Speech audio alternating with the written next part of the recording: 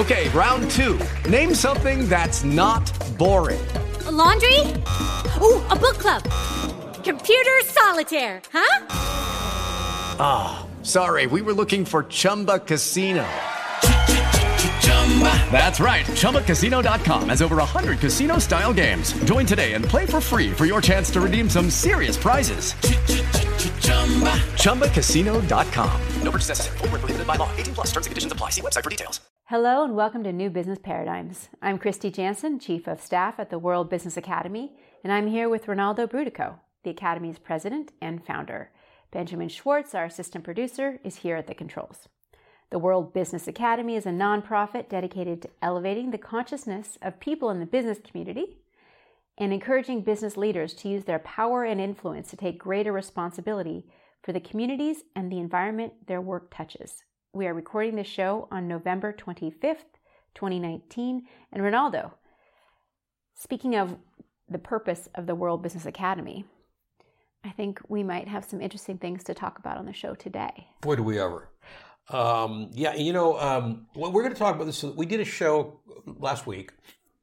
So this is the second half-hour show for November, so it'll only be half an hour. And are we going to do a December show in a couple of weeks? I think we should. I think we'll have the chance to do at least one December show. Yeah, let's do one December show, one mid-December, and then we'll have to live the end of December off. So we'll have a little bit of a break for the holidays, and then we'll come back in the second half of January. Excellent. Okay. So with that in mind, we'll do an update on a lot of the normal economic stuff, which nothing has changed dramatically since last week in terms of the economics. I think, if anything, much of what we've been talking about on this show for the last year and a half is continuing to just play itself out, and more people becoming aware of it. But I think what we wanted to do today was to tackle the biggest single issue facing the business and the business community, but the business community and society both. And that is the role of capitalism in our society. And this is such an enormous topic, that I'm going to report on what Marc Benioff, the CEO, co-founder of Salesforce, has said recently, which I think is very moving. I'm going to reference just a tremendous article that came out a couple of days ago in Time magazine entitled "How America's Elites Lost Their Grip." I'm going to talk about other billionaires I know, like Mike Bloomberg, who's now running for president, and Ray Dalio, who I don't know but know of, and he knows of me because of our mutual interest in Just Capital, and Paul Tudor Jones, obviously because of our involvement together as partners in Just Capital. So there's a number of billionaires that I know really well, and I've been tuned into, and there's others, by the way, I haven't mentioned. So I've been tuned into this conversation now for about 6 months, and I really want to share with people what the billionaire class is, the smart ones are saying to each other, and then share with you what they're saying in public, because it's remarkably consistent. But before I do that, we had a request from one of our regular listeners, John A., we won't give his last name, but John A., asked us specifically, when we talked about some of these innovative programs in the last few shows that were being proposed to reform the way our political and economic system would work, to reduce the income inequality, to start to reduce the misallocation of resources towards the rich and towards the military, and back into things like childhood education and reducing student debt or eliminating it, fair system of taxation, et cetera, et cetera. John asked, why is it, have we mentioned Elizabeth Warren on several occasions in the context of those changes, and why don't we ever mention Bernie Sanders? So let me just go on record as saying, I think Bernie's great. I'm a big fan of Bernie. I actually believe that if Bernie had not been improperly stopped by the official centrist portion of the Democratic Party 4 years ago, he would have gotten the nomination, and he would have beat Hillary in the primaries, as he was doing, and he would have beat Trump in the general election, and we wouldn't be sitting with Trump today as president. Having said that, the reason I'm not quoting Bernie much these days is because Bernie hasn't given me anything new to quote in 4 years. And as much as I like him, everything that Bernie is saying today is something Bernie said 4 years ago. And it's also problematic for me that Bernie actually believes that you cannot fix the current system. You have to basically tear it down. And I don't think that's prudent for a whole bunch of reasons. I don't think we're capable of tearing it down, frankly.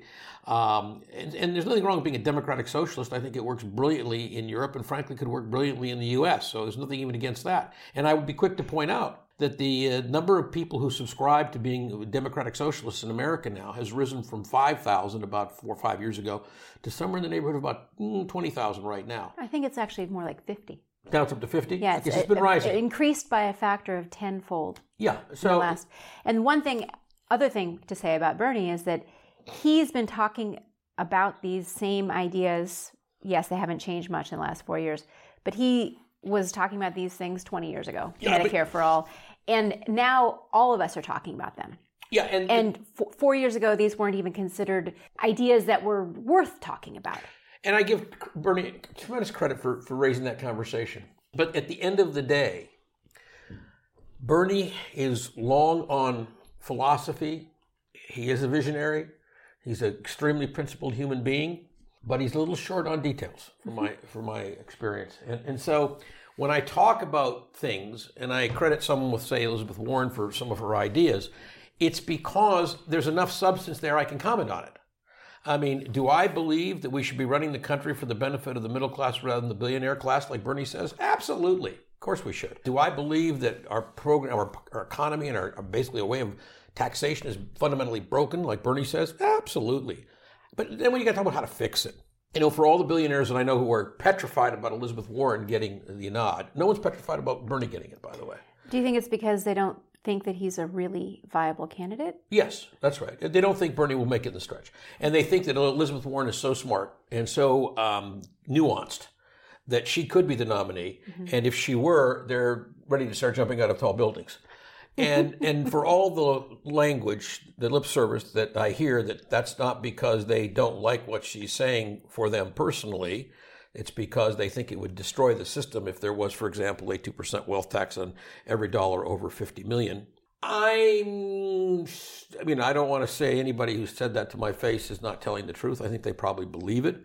But I think the individual self-interest that is on the line with the Warren candidacy, because she will change the system fundamentally, just like she changed consumer protection and changed it radically for the good. To raise $12 billion in the first couple of years just by eliminating the cheating that was going on in the fine print and contracts that were abusing consumers. And, you know, it'd be over $50 billion today if Trump had to close it down. So she's a person she's a mechanic. She's an extremely talented mechanic, and she understands how to get things done. And that scares them on Wall Street because they think if she gets elected, she will actually get it done. Or at least some of it done. Enough that it would cause them concern. Difference. And even though they might say, well, I wouldn't mind paying 2 cents on the first dollar after 50 million, but gee, it would destroy the system if I had to liquidate all my assets to do that. I don't think there's a billionaire alive. Actually, I don't think there's anybody who has over 50 million in net worth alive who can't scrape up 2 cents from somewhere fairly liquid. I don't think you're going to have to sell your grandmother's tiara. You're going to get that money from petty cash. I mean, 2 cents on the dollar above 50 million is petty cash. Right? I mean, it's preposterous. Well, it's hard for me to conceptualize personally. No, but just think of it. You're at 50 million already, mm-hmm. and now at 50 million and $1, you keep 98 cents, and you only put in 2 cents back. Mm-hmm. How can that be excessive? And how can you not have that in petty cash? Or to state it another way, if you had your whole 50 million in something as terrible as current treasury bonds, you'd be making that 2%, that 2 cents. That's true. Every hour. That's true. You know, so it's just crazy, and that's unfortunate. But people are concerned that their world would literally be turned upside down, and that's what Benioff says needs to happen. So I'm going to switch to Benioff. But John, thanks for writing in. I hope that explains our position to you. A lot of respect for Bernie. Glad he's out there. I'm hoping at some point soon he decides to combine with Elizabeth, and because the two of them together would poll probably 52% of the Democratic electorate in the primaries. And that would be impressive for people to see instead of all this horse racing going on about who's going to take the middle, when the middle isn't worth much in my humble opinion. I'd much rather have the 4 million blacks who didn't show up in 2016. That's probably a much bigger number now. I'd much rather have the 8 million voters who came of age since 2016 to vote. I'd like to get them excited and get them out, and that would be our base. Get those people to the polls, and you won't have to worry about Trump's base, because Trump's base is going to turn out in either event. But I do think that Bernie hanging in this long when he cannot be, in my humble opinion, the nominee for a bunch of reasons, not the least is his heart, by the way. Come on, the guy had a heart attack. And he's a pretty old guy. And he's said what he's had to say. We owe him a debt of gratitude. I love hearing from him, but at the end of the day, Bernie is not going to be elected president of the United States of America. And Elizabeth could be. And to me, if I were Bernie, I'd go, if I can't make it, the second best thing would be having Elizabeth in there. So I hope at some point soon he'll do that, because it will take a lot of pressure off this race. And you'll see less inclination for billionaires like, first you had Tom Steyer, who fortunately is not catching fire, because he basically, I think, did a terrible thing and turned on the people who supported him for doing impeachment and tried to turn it into a political movement. So I'm glad he's just, he's basically buying his way to the debate stage, but he's not going any further. I'm extremely displeased with Bloomberg that he would choose to run. If he had put the $30 million he put into ads this weekend into supporting his favorite mainstream candidate that's already been in the race, he would have done a lot of good. Or frankly, just run $30 million worth of attack ads on Trump. I'm happy with that. But to get in the race this late, to buy it, no. Sorry, Mike. I like you. I respect you. I've had the good fortune to meet you a couple times. I really hope you get out sooner rather than later. Now, with regard to the third person that came in recently, Patrick Duvall, I don't know what he's thinking, and I wish to heck he would decide to get out quickly. That said, let me now turn to what Marc Benioff said. Now, Marc Benioff, co-CEO of Salesforce, co-founder, and I'm going to quote, he said, "Capitalism as we know it is dead," close quote. That's a very strong statement. He said, capitalism, by that I mean, quote, "what has been practiced in recent decades with its obsession on maximizing profits for share owners, has also led to horrifying inequality. Globally, the 26 richest people in the world now have as much wealth as the poorest 3.8 billion people." Wow. 26 people are as rich as 3.8 billion. That's fundamentally wrong. And the relentless spewing of carbon emissions, which is pushing the planet toward catastrophic climate change. I'm still quoting Benioff. In the United States, income inequality has reached its highest level in at least 50 years. With the top 1/10 to 1%, people like me, he said, owning roughly 20% of the wealth, while many Americans cannot afford to pay for a $400 emergency. It is no wonder that support for capitalism has dropped, especially among young people. So, what is his prescription? He says, we have to change our way of thinking. Yes, profits are important, he says, but so is society. And if our quest for greater profit leaves our world worse off than before, all we have taught our children is the power of greed. It's time for a new capitalism. A more fair, equal, and sustainable capitalism that actually works for everyone, where businesses, including tech companies, don't just take from society, but truly give back and have a positive impact, close quote. Marc Benioff, I think it's wonderful that you're willing to say it. I know you live it. I have tremendous respect for you. You're living proof that daily meditation can be a very successful business tool, as well as a great way to stay centered. And anybody who wants, you can see the article I'm quoting from. It was in the New York Times. Recently, I think about October 14th. And there's one in Politico that was in recently, I guess is about 19th. It was on the 20th. 20th? Yeah, it was sort of a feature on Benioff. And then the Time magazine story, we talked about how American elites lost their grip. All three of these are a great reader for anybody who's interested in the question. So, what do we do? Well, Ray Dalio says, as recently as 3-4 months ago, there's a 65% chance that the way capitalism will die is suddenly end with violence. 65% chance, and that number's going up. That's unacceptably high. Anybody listening to these words that thinks that they want to live in a world where there's a 65% chance bullets are going to fly because the economics of the system have become so abusive that in its collapse, in its wake, there will be violence. I think people have got to stop and look at that. Now, there was a recent article that talked about that. I think it was actually the one in Time magazine. And it said, the Gilded Age gave way to the age of Roosevelt, where the abuses of the Great Gatsby's led to the reforms of the FDRs. And maybe we're coming through that. I had the good fortune on Sunday of last week. I had a chance to meet a very famous Indian guru. He's known affectionately as Babaji.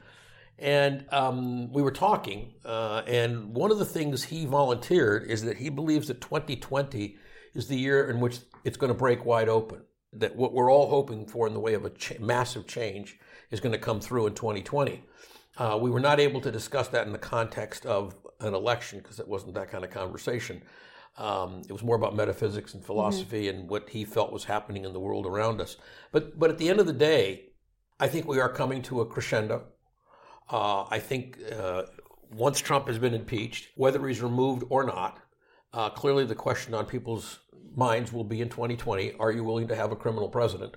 Or are you going to choose for something better for yourself and your children and your grandchildren and your neighbors? And once people make that choice, it will be irreversible. Mm-hmm. So if they choose Trump, that would be the last step removed from his becoming king, and he will become a full autocrat, and he'll stay in power till he can give the kingdom to his daughter. And, he believes in the divine right of kings, and he thinks he is one. So that will be the end of our form of government. If we do obtain a break in this terrible crisis we're going through, and this terrible, terrible journey this long day's journey into night, it may be that we would recover a new sense of our own political dynamism and our own ability to politically control our fate. And from that perspective, armed with people like Delano, who says capitalism must be reformed or it will die ugly, like Benioff, who says it must be reformed because it's smarter, and by the way, it's the only moral thing to do, like Bloomberg, who says he'd be more than happy to pay more taxes, like Bill Gates, who said he'd be willing to pay $10 billion in tax, he'd be happy to pay another $10 billion in tax if that would help the situation. And all of them, Benioff, Bloomberg, they all realize that the tax rate is way too low. It used to be 70% in the days of the Republican President Eisenhower, and now it's down to, in effect, zero if you're Fred Smith running FedEx. Even the top tax rate is something around 39. 39, and an effective tax rate's closer to zero for most of those people. Amazon doesn't pay much; hadn't paid in tax last year, I don't think. Fred Smith pays none at FedEx. I mean, the code has been so badly abused; it requires a radical restructuring. So let me turn now to FDR, because he faced the same thing when he was elected his first time.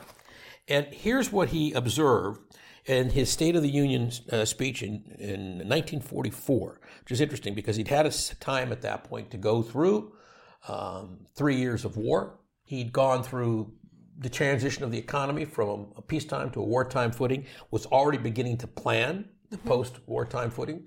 I'll just point out that was his 11th State of the Union address. And he'd also gone through a major technological achievement. He knew what they were working on in Alamogordo, Mexico. He knew about Fat Boy. He knew what was waiting for Japan if they chose to use the weapon. He was not alive when they used it, but he knew it was coming. So he had a perspective. Very few people do. And remember, he was a polio victim from his earliest years, and ran actually for the White House in a wheelchair. Most people didn't. He was never allowed to see people. No one saw him in the wheelchair, but he carefully disguised that fact. But he had to live with that, and I think it gave him a sense of compassion, which would not have come from the silver spoon he was born with, but came out of something much bigger, I think, and I think was partially influenced by what Teddy Roosevelt had done in trust busting. So here's what he said, and I want to quote him in 1944. Towards the end of his life, we have come to a clear realization of the fact that true individual freedom cannot exist without economic security and independence. Necessitous men are not free men. People who are hungry and out of a job are the stuff of which dictatorships are made. In our day, these economic truths have become accepted as self-evident.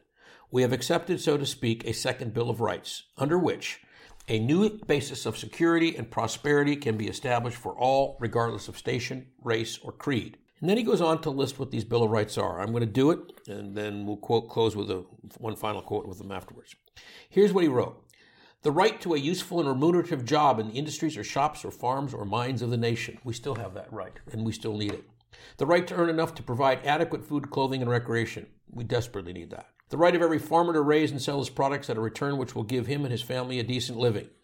The right of every businessman, large and small, to trade in an atmosphere of freedom from unfair competition and domination by monopolies at home or abroad. Boy, do we need that now. The right of every family to a decent home. Do we ever need that now?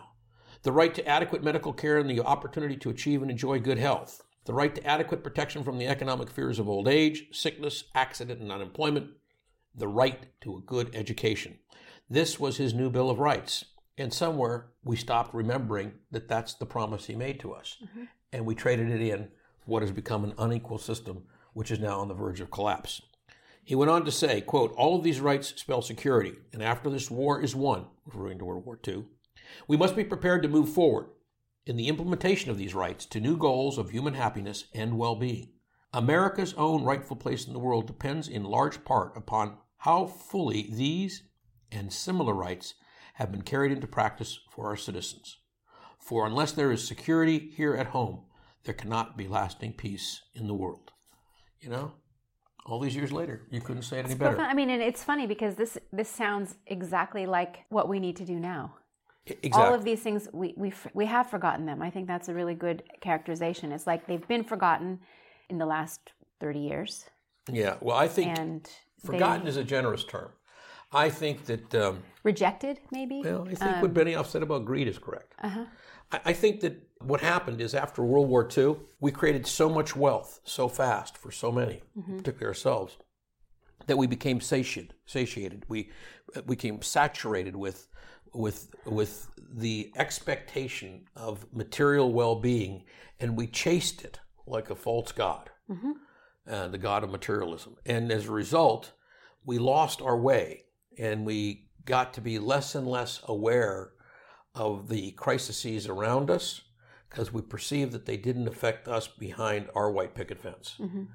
So we thought everybody could live in Levittown after World War II, and we went about building houses for everybody. Except not everybody. Say with me, except not everybody in a couple categories. Not everybody in that case would have included some of the black people, particularly people of color in the South.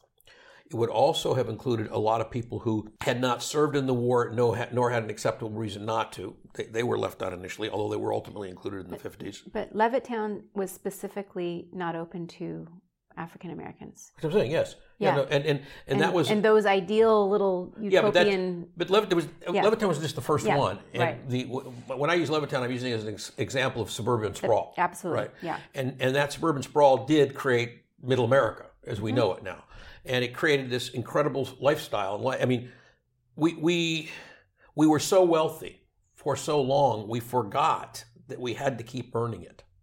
And so I think the message of today's story is, it is true, as Benioff, Dalio, Bloomberg, Paul Tudor Jones, all of them. Bill Gates, as they all have observed, we absolutely must reform capitalism or it will die. And I think Dalio's right, it will die ugly. So if we don't want to see that happen, for whatever reason, let's say you've done well in the system, you don't want to see everything thrown up in the air, and you don't want to see civil unrest to the point where your personal stake is compromised. You don't want to see infrastructure so bad that bridges keep falling down, roads keep getting not paved, trains keep going slower, and we continue to deteriorate into a third world country, which is what we've been doing for the last 20 years. You don't want to see your children so mired in debt that you can't get them out of it and they can't get themselves out, which is a new form of indentured servitude. You don't want to see people who are one illness away from homelessness. And let's just go right to homelessness. It's intolerable, the level of homelessness we have in this country. It is really intolerable. And for many of you who don't know some of the work we've been writing and talking about here at the Academy for many years, one of the topics we pulled out off the shelf, I'm going to say at least 10, 12 years ago, we called Heaven on Earth. And I think I wrote a paper, I know I gave several speeches on it, in which people said to me, well, what constitutes heaven on earth? What would make this heaven on earth? And I said, it doesn't take that much, actually. And I'm going to list what it takes. And I believe that every sentient being who hears these words, who's not afraid somehow, if I give it to the other guy, I'll have less for me. The zero-sum thinking is completely in error. 2 + 2 is 5. So when I give more in the way, for example, of minimum wage, it actually makes for a stronger economy. I do better too. So, and that's been proven time and time again. Love is not a pie. Yeah, love is not a pie. Love is a commitment. Anyway, my point of this story is, here's what it takes if you really want to create heaven on earth. And all of this is possible today with today's resources. Number one, by right of the fact you were born a human being on the planet Earth in the year 2019 or before, you should be entitled to an adequate nutrition. No one should be starving, particularly not babies in Yemen or any other developing area, and certainly not babies in America, because many do go hungry. We have a terrible problem that people are not willing to look at in terms of the lack of nutrition for so many of our children. I mean, it's nutritional deficiencies are rampant in America today for children. Number two, every person born has the right to adequate medical care. No one should be required to have to pay to be well. That should be included in your dues, quote unquote, for society. If you're a taxpayer, it comes out of your taxes. If you're not a taxpayer, it comes out of what the state provides so that you don't end up on the public dole, because no one should be allowed to get sick and die just because they couldn't afford a doctor. Mm-hmm. Number three, everybody should have adequate clothing. Doesn't mean you should have the right to look in $10,000 dresses, but everybody should have adequate clothing. Everybody has the right to adequate shelter. No one should be living on the street, period. It's unacceptable. It's morally reprehensible. Everybody should have the right to adequate level of education, non-gender biased, and as is appropriate to what part of the world you live in. Everybody should be free of violence. That would be domestic violence, so domestic abuse. It'd be free from the domestic violence called getting shot by a gun for no good reason. It would be called to be free from someone blowing up the subway you're on. So that's all forms of domestic violence. But it also collective violence. There should be no war, period. Our friend Professor White, has been trying to get this movement going for, can we just have 1 year without war? We're up to a month already. Can't we make it a year? And that month, by the way, folks, happens every year at the time every time there's an Olympics, every 4 years. By agreement of all the nations who participate in the Olympics, they agree not to have a war for that 1 month. And then it goes back. I think now it's up to 2 because of the Special Olympics. Yeah, I don't know if it got there, but I heard it was trying to get to 2. So and Joe wants to get it to 12. What a 12. concept. Mm-hmm. But the point is, institutional violence, war, is so obsolete. I mean, it's so yesterday. It's so crazy. Nobody wins but the guys and women who make armaments or are autocrats themselves. So those are some of the things we could produce. I left out clean water. Well, and I also left out, which is you have a complete legal right to that, and a legal right, frankly, to be free from the restraints. I would say the restraints of free speech. I think everybody is entitled to be able to speak their mind, but certainly as to freedom of artistic expression. So for those countries which don't yet believe in free speech, of which there are many, billions of people live in those countries, I would say, it's a basic human right to be able to speak your mind, and you need to have a government that allows it. If that's too much for everybody to sign on today, okay, I'll accept that at least we should have artistic free expression. Well, yeah, and at least let's have free, clean air, clean water, good food, and the ability to have access to all of these things. Yeah, exactly. And so when you do those freedoms, some of the things that you start to unhook are the drugs. We got to make it so that big pharma doesn't keep getting richer and richer by convincing us that we're sicker and sicker in order to drive our prices of the medical system in this country, for example, to more than twice what the nearest competitor is, and we're by far the 27th in the world in outcomes. But I think that I like what Benioff said, to go back to him about Facebook, why he wants to split up Facebook. He basically believes that they're so irresponsible because, quote, it's addictive. It's not good for you. They're trying to hook your kids, close quote. Well, that's true. And in this day and age, you really can't have freedom of communications unless there are some ground rules by which communications occur. And in an era when we can alter a videotape so it looks like it's Obama talking even though it's Trump's words, or vice versa, that's an unacceptable unacceptable reality. And the economic system has to support, for its own sake, which is what Benioff's point is, and Dalio's point, and Bloomberg's point, and Tudor Jones, and Bill Gates. They're all making the same point, which is, in order for the commerce system to work well, for capitalism or whatever it is that we call what we do then, in order for it to work well, people have to believe in it, and it has to work for everybody. It can't just work for a favored few.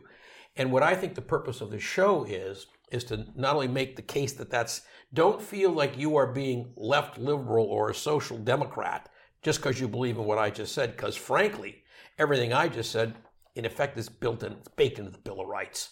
And all I'm saying is it ought to be a universal Bill of Rights. Right. And it goes very closely back to this economic Bill of Rights from FDR back in 1944. So it's just sort of interesting. I was checking off among these rights, and most of them are included in your heaven on earth. Yeah. And, and Benioff talks about, he uses a Hawaiian analogy, which I'll end with. He said it's like Ohana. If you think of, Ohana's the Hawaiian word for family, if you think of everybody as your family, no matter where in the world they live, it's really easy to see what you would do. Mm-hmm. There would be no homeless. There'd be no children dying of hunger. There'd be nobody starving. There'd be, on and on and on. So I guess it's time for us to do that. And I'll end now with what Benioff said.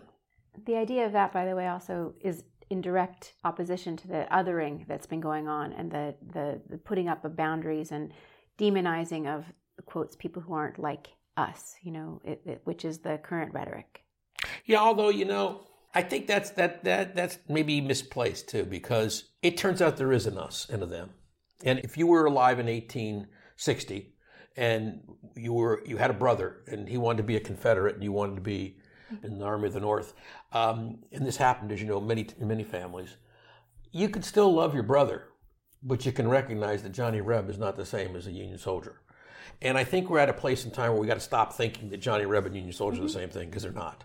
And my fondest hope, I can't believe whatever happened in my lifetime, but I would love to see those states which don't believe in the rights I just listed. I think they should form their own country, and we should wish them well. And they can live their lives and do what they want. I believe their country would collapse into chaos, and ours would prosper unbelievably after they left. But I don't think that we should hold them, because we have to be willing to learn as we go along, what Benioff calls cultivating the lifelong journey of Shoshin, which is the Zen Buddhist concept of beginner's mind. Well, my beginner's mind tells me it's time to end for today, but it also tells me it's time for us to begin paying attention to each other through shows like this, and hopefully helping each other preserve our very few resources that we have, relatively speaking, and to build a better world for everybody, knowing that we win twice as much as anything that we possibly could be cost. And with that, I thank you all. I wish you a happy Thanksgiving to you too, Kristy. Thank you. Benjamin, wish you a happy Thanksgiving. Let's be grateful about the fact that so many people like Optimist Daily. Yes.